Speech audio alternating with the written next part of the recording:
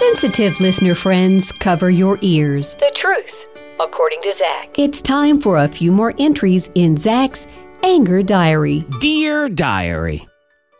Story time. When you were a kid, story time was the most glorious time. You would get all snug in your bed, pull the covers up to your chin like you're a little kid on a sitcom, and then Mommy and Daddy would read you a story. Good night, moon.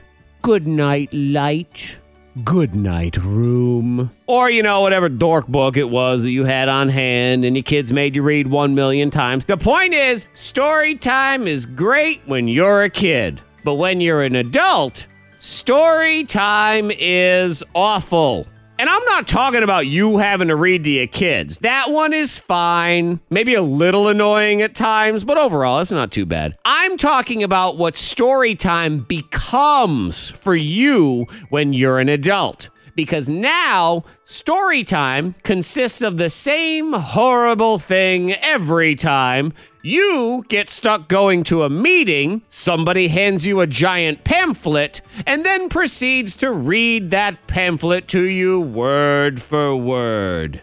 And you don't even get to fall asleep like little kid story time. Adult story time makes you sit there the whole time, flipping to the next page, having that one read to you as well. Why do we do this? Just hand me the packet and have me read it. I can read. And even if I couldn't, I could just tell Alexa to do it for me. So why do I need to be dragged into adult story time instead? And I'll tell you why. It's because most of y'all are lazy and you wouldn't read it in the first place, so that's why somebody has to read it to you. So this is your fault. Moving on, diary.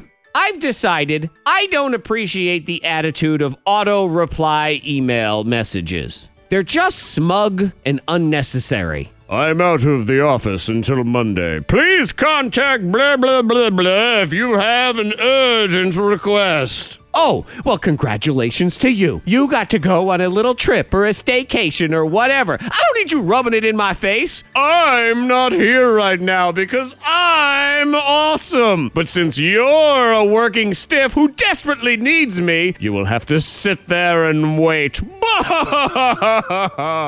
Because here's the other thing with the auto-reply. To me, it's basically a guarantee that that person ain't ever gonna actually get back to you. Oh, sorry. I was out, and my inbox was just swamped. What did you need again? That's all they're gonna do. They're just gonna wait for you to contact them again. And let's not even get into the fact that half the time, the auto-reply has the dates wrong on it, or it ended 3 days ago. So now you're like, are you here or not? See? Smug. Don't appreciate it. Till next time, diary, I say goodbye.